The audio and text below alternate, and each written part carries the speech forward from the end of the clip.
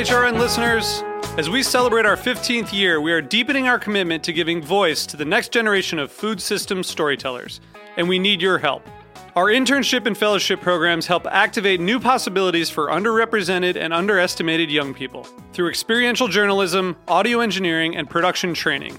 Through these unique programs, HRN helps food equity stewards build essential workforce readiness skills that expand their potential and foster economic mobility. Please consider supporting these critical programs. And with a minimum donation, you can be entered to win a dinner for two at an amazing restaurant in one of 8 cities and tickets to a concert at a great venue in one of those cities. We have incredible partners across the country who have donated, as they also share our passion for helping to educate the next generation of food systems storytellers. Check out heritageradionetwork.org/15 to donate and enter to win today. That's heritageradionetwork.org/15 to donate and enter to win today. And make sure you donate before March 31st. Thank you.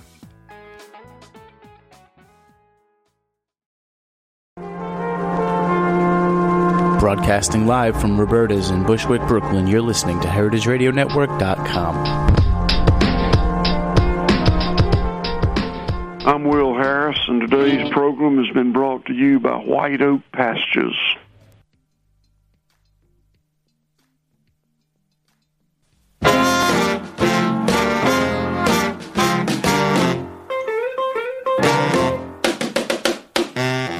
Hello, and welcome to Cooking Issues. This is Dave Arnold, your host of Cooking Issues, coming to you live from Roberta's Pizzeria on the Heritage Radio Network every Tuesday from roughly 12 to roughly 12:45.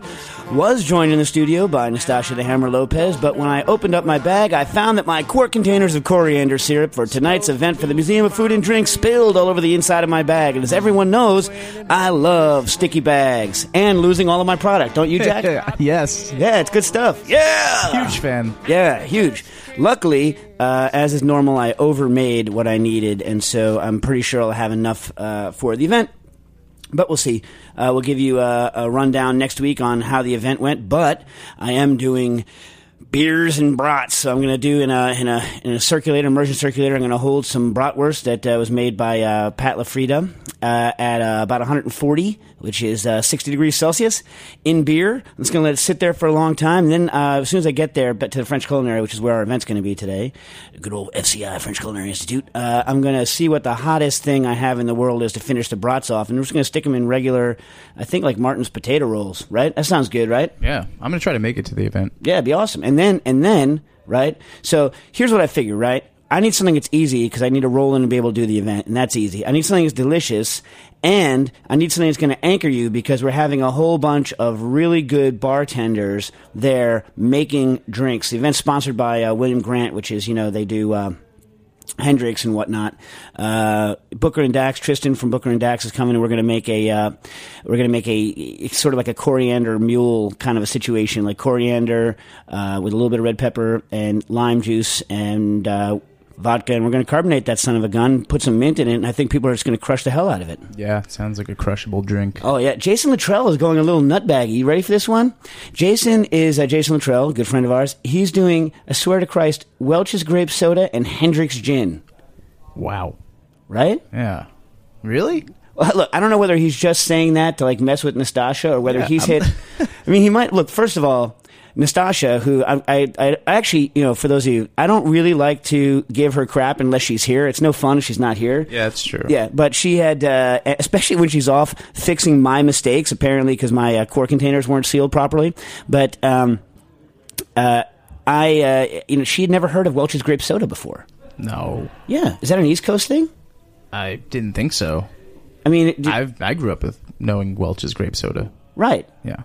But I'm from New York, so... I'm from New York, too. Biggie Smalls calls out Welch's Grape Soda. Yeah, exactly. Grape soda. What the hell? But grape soda and Hendrix? Look, man, I think, I trust my man Luttrell. Luttrell's a good man. So I'm sure that it's going to be some delicious, but all I have going through my head is kind of Biggie Smalls, anyway. Yeah. Okay. So, but speaking of quart containers, I discovered something interesting about quart containers. I've been using them for a bazillion years, and I recommend everyone go out and have 8 boatloads of quart containers in their house because it's the way to store your leftovers in your fridge. They stack. You can bring them. They're awesome. They have only like one or two downsides. One is they get very brittle when they're frozen, and the second is that if you don't dry them out well, they pick up smells. So you have to smell quart containers and make sure they haven't, and let them dry open and stuff like that. I always yell at people for this. But my wife doesn't let me nuke means microwave, stuff in it to reheat it because she's worried about plastics leaching out. And I try to say that, I don't know, me. But one thing I have always noticed when you nuke with the lid on is that the lid deforms and explodes. You notice that, Jack? You ever done that? I have seen that before. Yeah, the lid deforms and explodes, but the container is fine, right? And one of the reasons I've always thought it was really fine to microwave in a polypropylene, the quart container, which are made of polypropylene, is that the melting point of polypropylene a lot higher than a lot of the other things we deal with, like, for instance, polyethylene, plastic wrap. So you can actually pressure cook a polypropylene quart container, and it won't. You can't bend it still. It's still holding its structure. Oh. So I'm like, man, that's okay, right? Turns out the quart container is made of polypropylene, but the lid is made, and I just noticed this today when I was looking at the lids. The lid is made of low density polyethylene. Polyethylene, lower melting temperature. Weird. Yeah. Why wouldn't they make it all the same? I don't know. It's weird, right? Yeah, it's weird. Although, you know what? It's kind of good. Maybe they want the lid to blow up before the quart container deforms. I don't know. Honestly, I don't know. But the lid on it was polyethylene, and so that would explain why it deforms and blows off the top of the thing before anything happens to the container. So there you have that. And I literally discovered that this morning. So there you have it. There you have it. Now, on to the question. Oh, call in your questions to 718-497-2128. That's 718-497-2128. And by the way, Jack, I was thinking about this. I know you think I should stick, basically only technical. But, I know how to cook other things besides low temperature and, crazy stuff. If you have any questions on things like, I make a mean pancake. Oh. Mean pancakes. I make good pancakes. I can fry any damn thing. Anything. I'll put the word out there. Yeah, so you don't feel obliged to wait until you have the one technical question a year that you have. If you have any question based on cooking, and if I don't know, we'll have a fun discussion about it, right? If you happen to stump me on something that I have no idea, then what the hell? Fine. That's fun too, right? So call in your questions to 718-497-2128. That's 718-497-2128. I have a really quick question. What's that? What did you think of the Blanca tasting menu, Carlo? Well, am I allowed to talk about it now? Oh, maybe not. I don't know. I was there on Saturday. Yeah, all right, so listen. Maybe why don't you put a call in? Yeah. Put a call in, find out if I'm allowed to talk about it or not. Okay. And then if I'm allowed to talk about it, then I'll talk about it. Okay. All right? I went to the WD-50 kind of new menu tasting. Oh, yeah? Yeah, it was great. I bet. Yeah, all the stuff was delicious. It was delicious.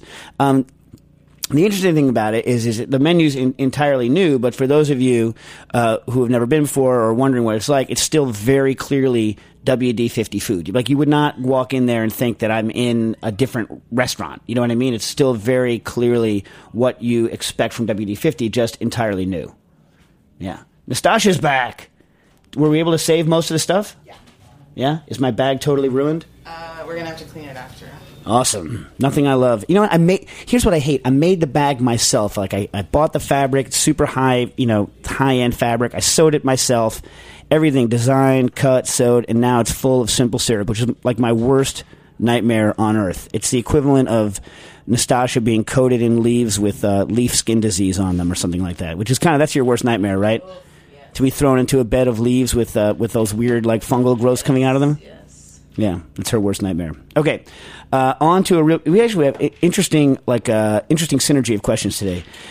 Hello, Dave and the Cooking Issues crew. This is Darren from Sous Vide Dash, and now the Polyscience Sous Vide Toolkit, which we'll talk about later. Here's a question, which is a program for your iPad that allows you to determine cooking times for sous vide work and stuff like that, right? We'll talk about it later. With a completely different topic, the culinary application of static mixers. I wonder if you have ever had any experience with static mixers. I have. By the way, before we get on to it, so what a static mixer is a static mixer is basically a tube, and then inside of the tube are imagine it's hard to explain on the radio. They're like twisted plates that go crisscross to each other. That basically, when you're pumping a liquid through the tube, the twists twist it and mix it, and then it hits another tube in a different direction, and then twist it and mix it in the other direction, kind of like folding again and again and again and again, but it's going through a tube, so there's no moving parts, right? So the basic benefits of a static mixer are that you get very, very even mixing, right? You can, get extremely thorough mixing if you choose the right thing, and there are zero moving parts, and you don't incorporate air into the mixture when you're pumping it in, right? So these are the main kinds of advantages. I mean, the disadvantage is you have to pipe everything through a little tube, right? I mean, that's the only downside, really. Okay. I wonder if you ever had any experience with static mixers. I've read about them being used in the production of mayonnaise and ketchup at an industrial scale. I've also seen very small ones that are used to attach to a double plunger dispenser for mixing epoxy. That got me thinking, could I adapt this technique using a small manual dispenser and a static mixer to create culinary emulsions? I did a little digging around and found a reference indicating that for stable mayonnaise, the oil droplet size should be between 2 and 8 micrometers, aka small. Small. Okay. But that's like super stable, like shelf stable forever. That's like, Hellmann's. Anyway, I also found a paper indicating that small static mixers tend to produce droplets 2 orders of magnitude larger than that, which was a little discouraging. So my question is, do you have any experience trying to emulsify with a small static mixer? There are all kinds of culinary emulsions that would be cool to make a la minute or even tableside with a quick pull of a trigger. I wonder how much the larger droplet size will affect texture and stability for something like mayonnaise and other interesting emulsions. I'm inclined to purchase some samples and do some experiments, but I figured if anyone has done it so far, it would be you. Any experience, suggestions, tips, tricks, or feedback? Thanks, D. Okay. And they gave a shout-out because he was with P-Press. That's Philip Preston, for those of you not in the know, from PolyScience. He was hanging out with Philip Preston and our boy Hervé Maliver, we're going to see today from the French Culinary Institute. Chef Hervé, the now Muay Thai, judo, skiing, race car driving, lunatic French chef over at the French Culinary Institute. Anywho, here are my theories on static mixing. My main experience with static mixing has not been, in fact, all of my experience with static mixing has not been in the culinary field, but has in fact been mixing epoxies and urethanes. That said, they are freaking amazing at that. I was like, how good, and I buy the real ones, they're the ones that I buy are like, about 10 to 12 inches long, and they're meant to dispense, between 2 and 400 milliliters of a urethane casting resin. And for those of you that ever mixed, casting resins, that air bubbles are a nightmare, and you have to vacuum this stuff out to get rid of the air bubbles, and it becomes very problematic if you want a nice bubble-free casting. With these things, and I really had my doubts, it's just freaking genius. It's just... It's and also when you're mixing, you have to sit there and you wonder whether you're mixing all around and stuff like this, and it's just awesome. Just no air, no nothing, perfect. Okay, one second, I'll finish on this. So, like the thing with the static mixer. Okay, but listen. Oh wait, hold on a moment. Howdy, you call? I'll take the caller and then I'll go back to static mixing. Caller, you're on the air. Hello. I think he had the Hello? whole... Hi, how you doing? Oh, I'm on Skype, so it might be a little crappy. Nice, I like crappy. Okay, I have a question about rice-based Mexican horchata. Oh, okay. Nice. Right. I thought I was going to email it, so I wrote it down. It's going to be kind of regurgitated. So most gringo recipes have you blend uncooked rice with water and let it steep like overnight or something. Right. But it just doesn't taste very ricey. The flip side is I've read some recipes where they have you cook the rice to some extent, not like all the way, like the inside will still be kind of hard and a little bit crunchy, and you blend this and strain that. But when you do that, it's super, super viscous and not really drinkably thin. But it tastes delicious and ricey, like rice pudding. So I guess what I want is like a drinkably thin rice pudding. But are the ricey taste and viscosity inextricably linked, or is there some way to separate them? And what things do you do prior to the to soaking it with the uncooked one? I guess I'll usually rinse it. But you don't grind it. I grind it in the water in a blender. Right. Let me think. It's interesting. It's a good one. I haven't thought about this. I have thought recently about another rice problem, but I'm thinking about this particular rice problem. I mean, the thing with viscosity, right, is you're getting starch bleeding into the water, and then that when you're cooking it, a cooked starch bleed is a thickener. Do you know what I mean? And so it's going to thicken it. You could probably thin that starch with. I mean, the high-tech version of me says I will just add an enzyme to break down the starch, and I'll thin that sucker down right away. It'll also make it sweeter. But there's got to be a real solution, right? When I say real, I mean traditional solution. I mean, I have a bunch of enzymes literally that I could drop in there and it would thin it out in no time flat, and then it would keep that ricey flavor. Have you had ones in Latin America made with raw rice that have enough of a ricey taste for you? I haven't actually been to Latin America. I moved to Los Angeles 2 years ago for grad school, and I've had some pretty good ones there. And they're made with uncooked. I'm not sure what the ones I've had have been made with. I have a feeling a lot of them are made with mixes. Yeah. Oh, mixes. Right. You could also you could use rice flour too. Do you know what I mean? I've thought about that, but I haven't tried it yet. Yeah, or pre-grind the rice and put it in. I mean, I've been working a lot now. So, how sweet are these things? When you buy the mix, do they add a lot of sugar? How sweet is it? They tend to be quite sweet, I would say. Yeah. Well, there's a question later on in the show we'll get to that has to do with stuff you should bring back from China. And Harold McGee just got back from China. And one of the things that he brought back, not a physical thing, but an idea, is these combination kind of yeast rice, these yeast / mold balls. And what's cool about them is that the mold in them actually saccharify the rice, i.e., takes the rice starch and converts it to sugar to make it sweet, and then yeast will start fermentation and turn that sugar into alcohol. But if you only do it for a couple of days, right, the mold basically makes it's like a delicious sweet rice drink that is super ricey and super awesome. It's almost like an unfermented rice beer, like a wort. Now I'm wondering whether or not traditionally. But that's done with cooked, but it's still thin, but it's done with cooked rice. I wonder whether you could do something like that if there's some sort of something that's actually sacrificing the starch or breaking it apart. I just don't know. I have to think about it. But you might want to look into those things. You could buy them at any store in like any Chinatown in a big city, and they're called yeast balls. And when you add those to cooked rice, it takes a couple of days, but like all of a sudden the rice breaks and you have a thin, clear liquid that's delicious. It's not horchata, so like it's off the subject, but it's another. Oh no, that sounds really cool. I'm happy to have heard about that as well. Yeah, so I mean, go check that out and like look into or the familiar Japanese version. You take the koji starter that they have and you add it to rice. It'll saccharify, and if you don't let it go, I've never tested the Japanese version. I've only tested the Chinese one, and it's made with a different mold. I can tell you from first-hand experience with the Chinese one, it's really freaking delicious and ricey. And so you might want to play around with that one. You store it at roughly like 95 in like a bread proofer in your oven with just a pilot on if you have that. I used my dehydrator when I did the test, but it's really good stuff.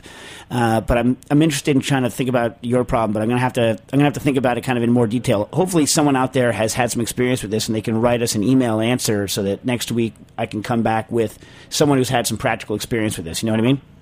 Yeah, that would be great. All right, cool. Well, thank you very, very much. All right, thank you. One yes or no questions before you go. All right. I'm in Tokyo for 2 months, and I know you're coming here somewhat imminently. Is the event you're doing here something open to the public?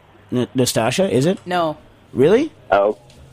That's too bad. All right. That's too bad, but thank you very much anyway. All right, thank you so much. Bye. Goodbye. Okay, back to static mixers, my favorite static mixers. So on the static mixer, I forget exactly where I left off, but when you're mixing plastic with it, it's amazing how thorough the mix is. So one of the problems when you're doing any sort of mixture is the fact that if you're using a blender or a hand blender specifically, is that there's pockets of it that aren't blended the same amount as everything else, and you don't have thorough blending all the way through. It's just, the nature of the beast. Now, that's not so much of a problem if you have something big like a VitaPrep, but there you go. So a static mixer would be good in an application where what you want is very, very even mixing in a very short amount of time. You don't want the things to stay together very long, and you don't want to have to mix a large amount of product, right? The only parts that get mixed are the parts that's going through the little bit of tube. So if you had two things that couldn't come together until the last minute, and you didn't want to waste them all by blending, and you didn't want to waste enough each time by having to have enough to blend, static mixer would be fantastic. From an emulsion standpoint, the problem is that it's not that high shear a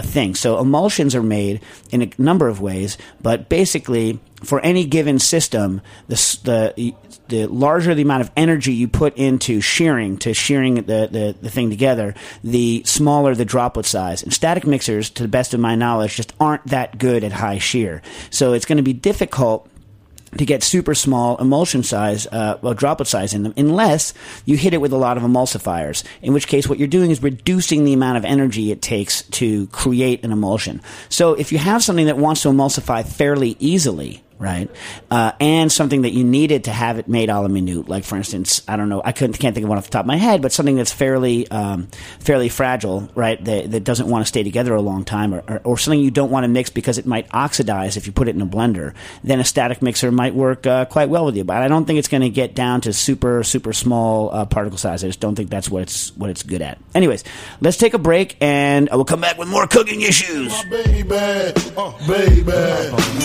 straight up, honey, really, I'm asking. Most of these niggas think they be macking, but they be acting. Who they attracting with that line? What's your name? What's your sign? Soon as he buy that wine, I just creep up from behind and ask you what your interests are. Who you be with? Things that make you smile. What numbers to dial? You gonna be here for a while? I'm gonna call my crew. You gonna call your crew. We can rendezvous at the bar around 2. Plans to leave, throw the keys to little C's. Pull the truck up front and roll up the next blunt so we can steam on the way to the telly. Go fill my belly. A T-bone steak, cheese, eggs, and Welch's grape. Conversate for a few, cause in a few we gon' do what we came to do. Ain't that right, boo? Forget the telly, we just go to the crib and watch a movie in the jacuzzi, smoke L's while you do it. White Oak Pastures is a 146-year-old, multi-generational family farm that works in cooperation with nature to produce artisan meats that is safe, healthy, nutritious, and good to eat. Without fail, we ensure that our production practices are economically practical, ecologically sustainable, and that the animals are always humanely treated. We never falter in our determination to conduct our business in an honorable manner. For more information, visit whiteoakpastures.com. Wow. From the sound of it, sounds like he really loves having Biggie Smalls be the background music for his... Yeah, not so sure about that. I had to fit the Welches in there, though. Oh, you had to get the Welch's grape in. I totally agree. Totally agree. Okay. By the way, Nastasha, I was walking here in the pouring rain, right? And with unknown stuff leaking all over the inside of my bag. And a guy walks past me in the baseball hat practicing his rap on the freaking sidewalk. Like, what the hell is that? Like, what the hell's going on? Listen, if you live in New York, it's like a long-standing rule. If you want to learn bagpipes, right, you have to literally, no matter how crappy you are, you have to go out into a park or a subway station and just play the bagpipes, because that's all you have open to you. You cannot play bagpipes in your house. It's just not reasonable. You know what I mean? And so that's why, you can hear some crappy bagpipes now and again in a park, because what else are you going to do? There's no choice, right? No choice, no problem. As Karen Smith says. But rap, you can kind of do in your house. So if you suck, why are you walking around the street like with your crappy rap? You know what I mean? What does he expect? I'm gonna like walk by him and I'm some sort of like some rap producer. He's gonna walk next to a rap producer and be like, wow, that's the exact pseudo tough male voice that I've been looking for years. You know what I mean? Maybe. Weak. I don't know. His hat was nice, though. He had a nice baseball hat. Okay, anyway. Hopefully, well, there's no way. But imagine if he was a listener and he came and he beat the crap out of me the next time I walked past him on the avenue on the way to Uber's. I love your rap. I love it. I was just kidding. Okay. Hi, Dave, Nastasha, and Jack. I'm writing from the UK, a long-time listener, but it's been a while since I wrote in. I have a question about ultrasonic homogenizers. More on emulsification today. It's a really interesting week. I'm another vegetarian chef like Michael Nakin, of whom we're a fan, and greatly looking forward to his book being available in the UK. I'm currently working on work on that, Michael. I'm currently working on my own modern vegetarian book, which should be out this summer. But I don't really want to weigh in on the whole recent vegetarian-vegan debate beyond saying I happen to be a lacto-ovo vegetarian, but see myself as a chef first and foremost. That defines me much more than my choice not to eat meat. And I work within that niche or constraint and strive to be my best creative, and learn like all passionate young chefs. Sounds good to me. I recently got a hold of a Polyscience Sonic Prep, for which I just have a couple of weeks on loan. It's an amazing piece of equipment. Emulsions in an instant with no added emulsifier, infusions, flavor extractions, all fantastic. It's a pretty awe-inspiring bit of kit. Kit, by the way, is cool stuff for those of you who've never been to the UK. However, I've noticed using it to infuse flavors into oil. I did this with a few herbs and other things, but each time into olive oil, that whilst I would get an herb flavor coming through great and very quickly, the infused oil in some cases took on a mild metallic, almost burnt flavor. I have a decent understanding of the cavitation process by which the Sonic Prep works, and I can't see why this would cause such an effect, and in none of the tests I've done so far did I run the machine long enough for the oil to become heated above just being mildly warm. I'm just running around 3 minutes each time and not on full power, or even at a constant cycle for all of them. Also, I didn't notice this problem when infusing alcohol or working with a water base. Any ideas what could be causing this effect or how to avoid it?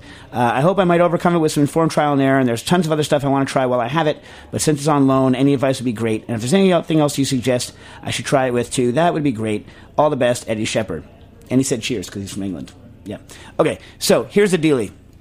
I think your main problem is olive oil. Have you tried it with another oil? Olive oil classically, so listen, when you're making a mayonnaise, we all know that if you make a mayonnaise with certain kinds of olive oil, all of a sudden it can go bitter and messed up, right? Same way if you put olive oil in a blender and you overblend olive oil in a blender, sometimes you're okay and sometimes it's messed up. Now, and I forget what it is. I had a long discussion with Harold McGee about, what this actually what might be causing this, and I don't remember whether he was sure or not, but it's just a kind of a well-known fact this can happen with olive oil. So first thing I would do is don't do it with olive oil. Do it with something else. Something that's more neutral or something that doesn't have that kind of ability to go bitter on you. The other thing I've noticed is that, first of all, for those of you who don't know, an ultrasonic homogenizer is basically an ultrasonic transducer, but on roids that can put out a lot of power, and it vibrates ultrasonically, meaning faster than you can hear it. Ha ha ha. We'll talk about that in a second. But the violent going back and forth actually causes little cavitation, little vacuum bubbles to form that then collapse with a lot of force and do things like rupture cells, make very fine emulsions, etc., etc. I've had one for 7 years, something like that was given to me on loan, but I never gave it back, from Branson's Ultrasonic, and it's the same style that everyone's using nowadays. It's 400 watts, which is, pretty baller. I never had the enclosure, and I've never done too much experimentation with it because it makes people run from the room screaming. You know what I mean? Like, Nastasha, you've been in the room when it comes on, right? I think so. Yeah, I mean, it the I don't know. It's yes, it's theoretically ultrasonic, but people put their hands to their ears and run around.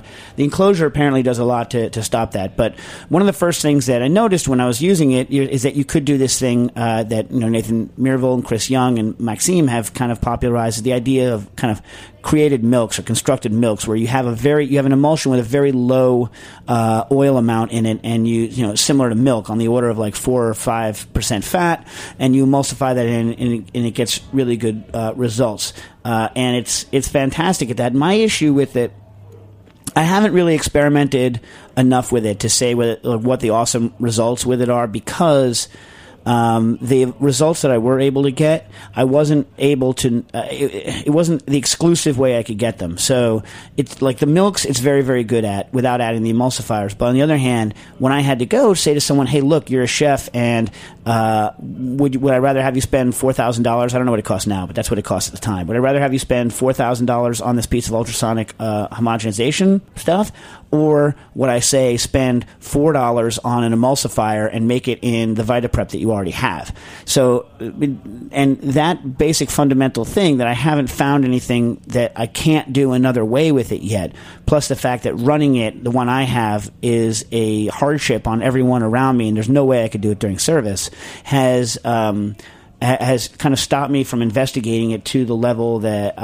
I probably should. But I know that I investigated using it with avocados to try and get avocado oil when I was doing avocado in a centrifuge, and it ruined the flavor of the avocado, but I think that's because of oxidation of the actual avocado. You know what I mean? And then we tried ascorbic acid, but it didn't really help. So I think everything depends on the actual oil that you're using. I don't really have a lot of experience using it for infusions, although I'm sure it's great the same way that, any sort of like something that helps disrupt things at a small level is good at getting two things to go together. I will say this: ultrasonic homogenization requires to be really good, requires a certain amount of pre-emulsification, right? So before you hit it with the ultrasonic homogenizer, put it in a blender and blend it up. Ultrasonics aren't good at taking apart large particles like pieces of pepper grinds and stuff like this. It's just good at taking something that's already started forming and making it much, much, much finer. So for the best results, blend first and then hit it with the ultrasonic homogenizer to really do it well. Also,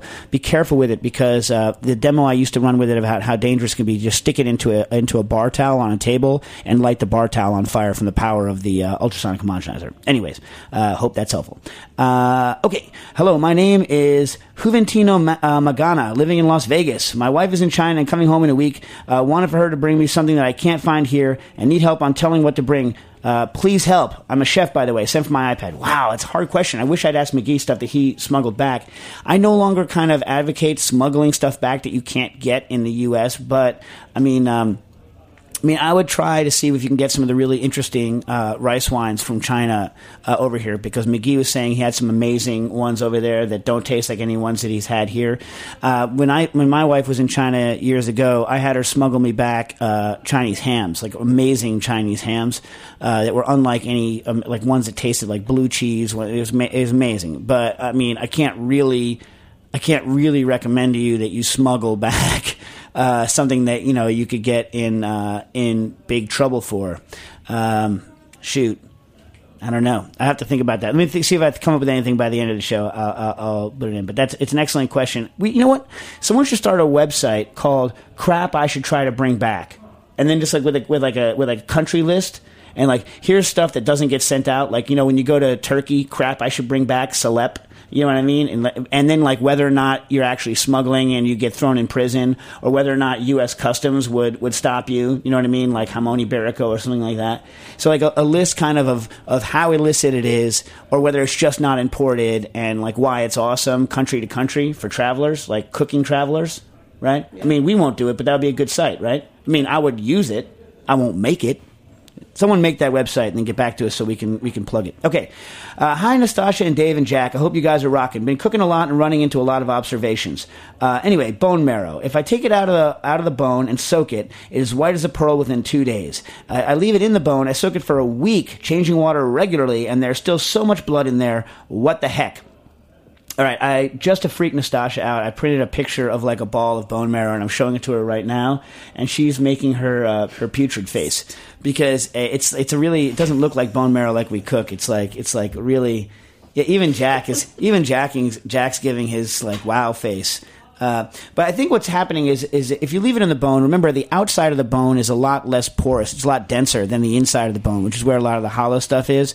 And bone marrow, I didn't have time to look at like electron microscopy of it, but my feeling is that most of the chunks of bone marrow are longer than they are big around, and that if it takes 2 days to soak in, soak from like the cylinder side of it out, right? Then it's going to take, then in those same 2 days or 3 days or whatever, it's only going to soak that far into the ends. So unless you're cutting the pieces basically of bone, basically as thin as the diameter of the cylinder of marrow that you're working with, that it's not going to soak out at a very quick rate at all. Not to mention which, there's more red crap in the bone besides the marrow that still has to bleed out as well. So there's more product in there, and you're slowing rather drastically the rate of diffusion of that stuff out. So I'm pretty sure that's just what's going on, right? That's my guess. But I'm willing to have someone call in and say, actually, you're an idiot, and here's this phenomena that's actually causing it. But I'm pretty sure that's what's going on. Also, if you're familiar with Francisco Migoya's post on the Alicia pastry cream, then do you know what kind of ratio of starch to use? I tried this technique and could really feel the starch on my teeth. Big frustration. So what he's talking about is this post where to make pastry cream, instead of like the normal, I looked at the post, so straight from the post that referring to regular recipe for pastry cream. Place 95% of the milk in a sauce pot with half the sugar. In another bowl, mix the remaining milk with the cornstarch. Stir it well. Add the egg yolks and remaining sugar. Stir until homogeneous, and it must be lump-free. Bring the liquid to a boil. Temper the egg yolk slurry, and then return it to the heat and bring to the first boil while stirring constantly. So basically, for those of you who don't know, pastry cream, basically like an anglaise mix, like a custard with starch in it. The starch stabilizes it. You go to a higher mix. That's the classic way. Put your ingredients together with the egg yolk, the slurry. Temper it so it doesn't curdle instantly. Pour it into the hot mixture. Stir constantly. Bring it up to the boil.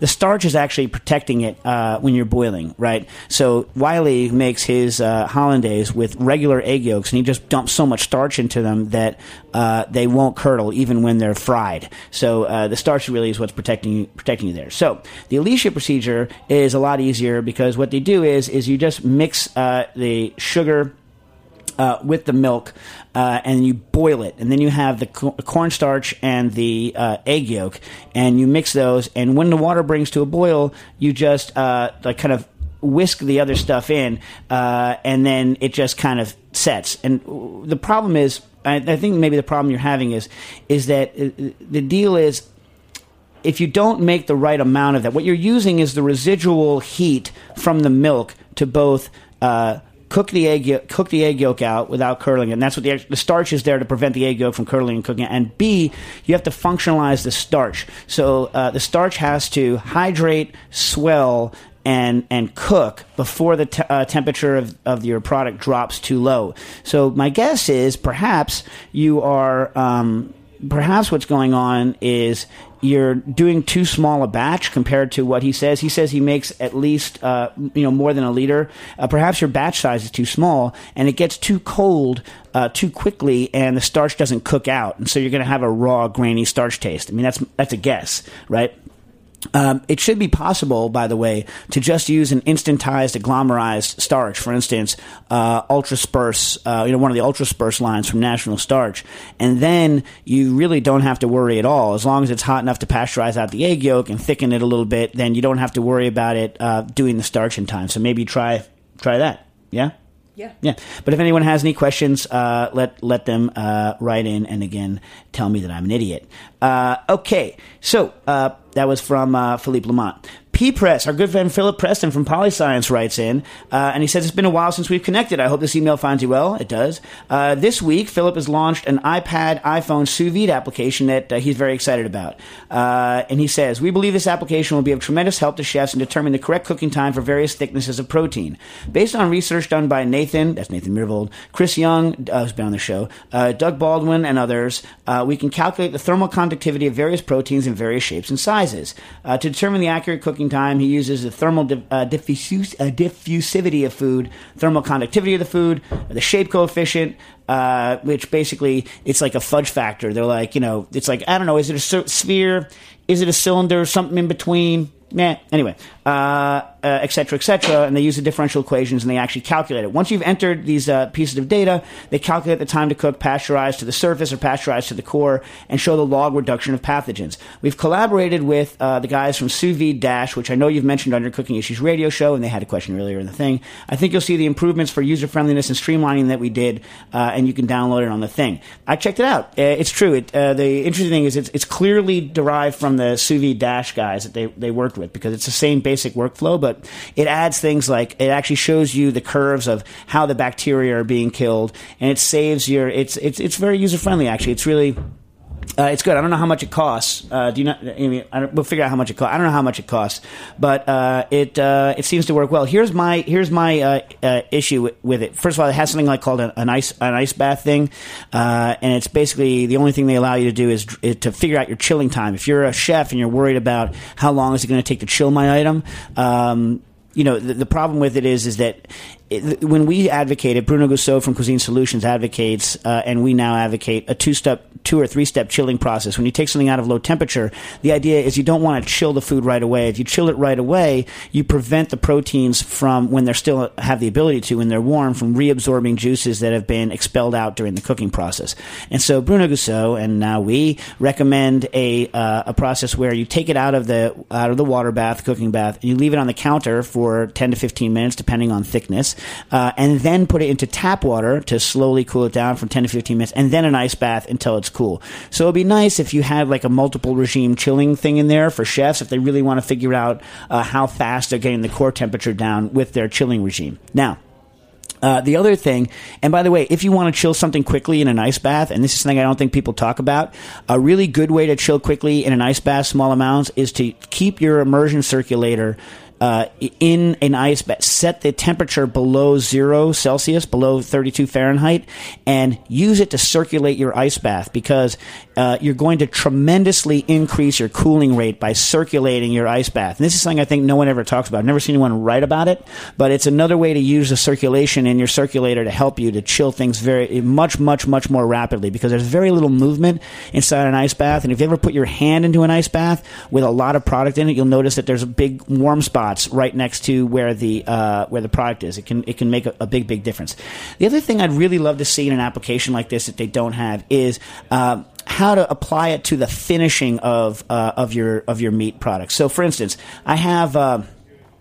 When I'm finishing a product, I'll fry it, or I'll put it on a grill, or I'll put it in a pan for a couple of minutes, and you get a big temperature spike in the center out of that. And so what you have to do before you finish it, if you don't want to overcook your meat, is you have to chill it a bit before you do a cook-off. Conversely, I might want to know how long it's going to take me to fry through a piece of chicken in a deep fryer without using low temperature at all. And the same equations that they're using for low temperature cooking are applicable to these higher temperature cooking techniques. So what I would like to see is it also have something in there be like, okay, I'm going to deep fry a piece of chicken. How long is it going to take to get my core temperature up? Or I'm going to put on a grill or in a deep fryer the steak that I just finished in sous vide. How much of a rise am I going to get in the core? Because this is a place that a lot of people ruin their products, and you've already done the math, right, to get the answer for what's going to happen to the temperature on the inside. So just add those separate things, and I think you'd have a super duper winner. Jack, do I have time for one more or no? Yeah. All right, cool. That was from our good friend Philip Preston of Polyscience. Hello, Dave and Nastasha. I have a question about carbonation. This is from Jonathan Hunter. I know you said last week that it's difficult to do carbonation from a keg, but I'm wondering if it is all possible. We are putting new beer lines in our space, and I have 4 lines open. I was thinking about doing 2 lines for a spritzer-like beverage, a French 75 or an Americano, and 1 line for an NA and 1 line for carbonated water. We have a glycol system, and we're running the lines about 20 feet. We can keep the cooler about 34 degrees during service. I was wondering if there's just no way to make this work, or if we could piece something together that would be possible. Maybe if we carbonated the corny kegs ahead of time at 23 degrees and then let them sit with a tank connected before we put them on the lines, it might work. Any help with this would be great. The question I have is if there be any way to attach a valve from a CO2 tank. Another question is whether there's a way to attach a CO2 tank directly to an ISI shaker.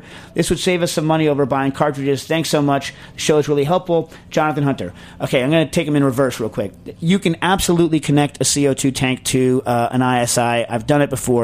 All you have to do is get someone to machine the threads out to screw onto where you put the cartridge, right?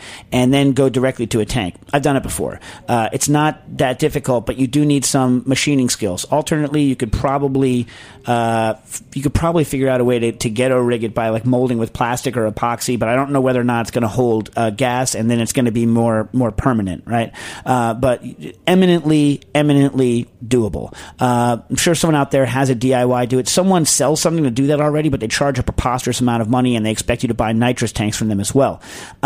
Ridiculous amount of money. The other thing you could do is you could theoretically go through the dispense nozzle on it with CO2 if you wanted to do that, and that might be an easier thing for you to machine or to jerry rig. For instance, you could just jam a piece of tube over the dispensing nozzle, right, and then take a hose clamp and tighten it down until it fits, and it might work. No guarantees on that, Nastasha, right? No guarantees. So if the thing sprays off and starts, like flying around around the room like a snake, then don't blame me.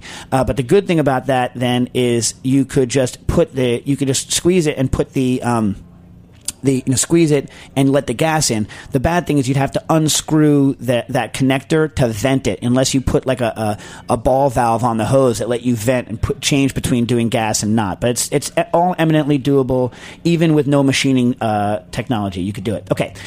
Regarding the keg, look, 34 is kind of, you're going to need to go with a low alcohol drink. You're also going to need, because the lower the alcohol, the less foaming you're going to have, and also the warmer it can be without getting excessive foam out, and the better carbonation you can get at those lower levels, right? So typically when we have our carbonated drinks, we're running them at like 23, which is where you say. Carbonating it at that and then letting it come up to temperature is not going to reduce your foaming problems. That's the issue on it. Now, plenty of people serve carbonated drinks out of kegs. The question is what level of carbonation are you going to get? The best result I've seen out of kegs are when you get a cold plate and you run the drink, and a cold plate sits in the bottom of an ice well, and you run the drink through two whole channels of a cold plate.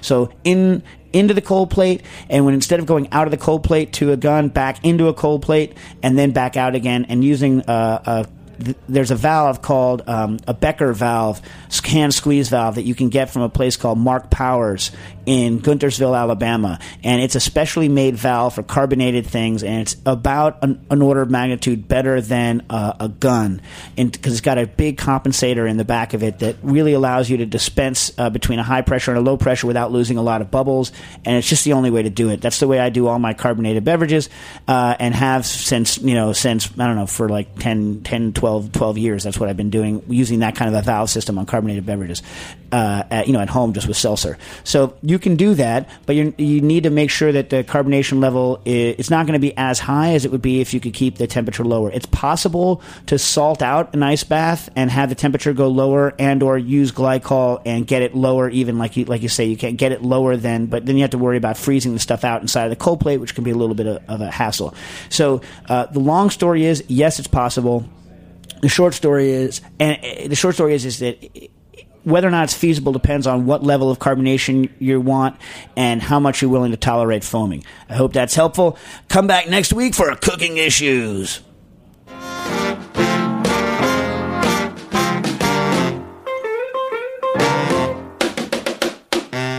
Thanks for listening to this program on the Heritage Radio Network.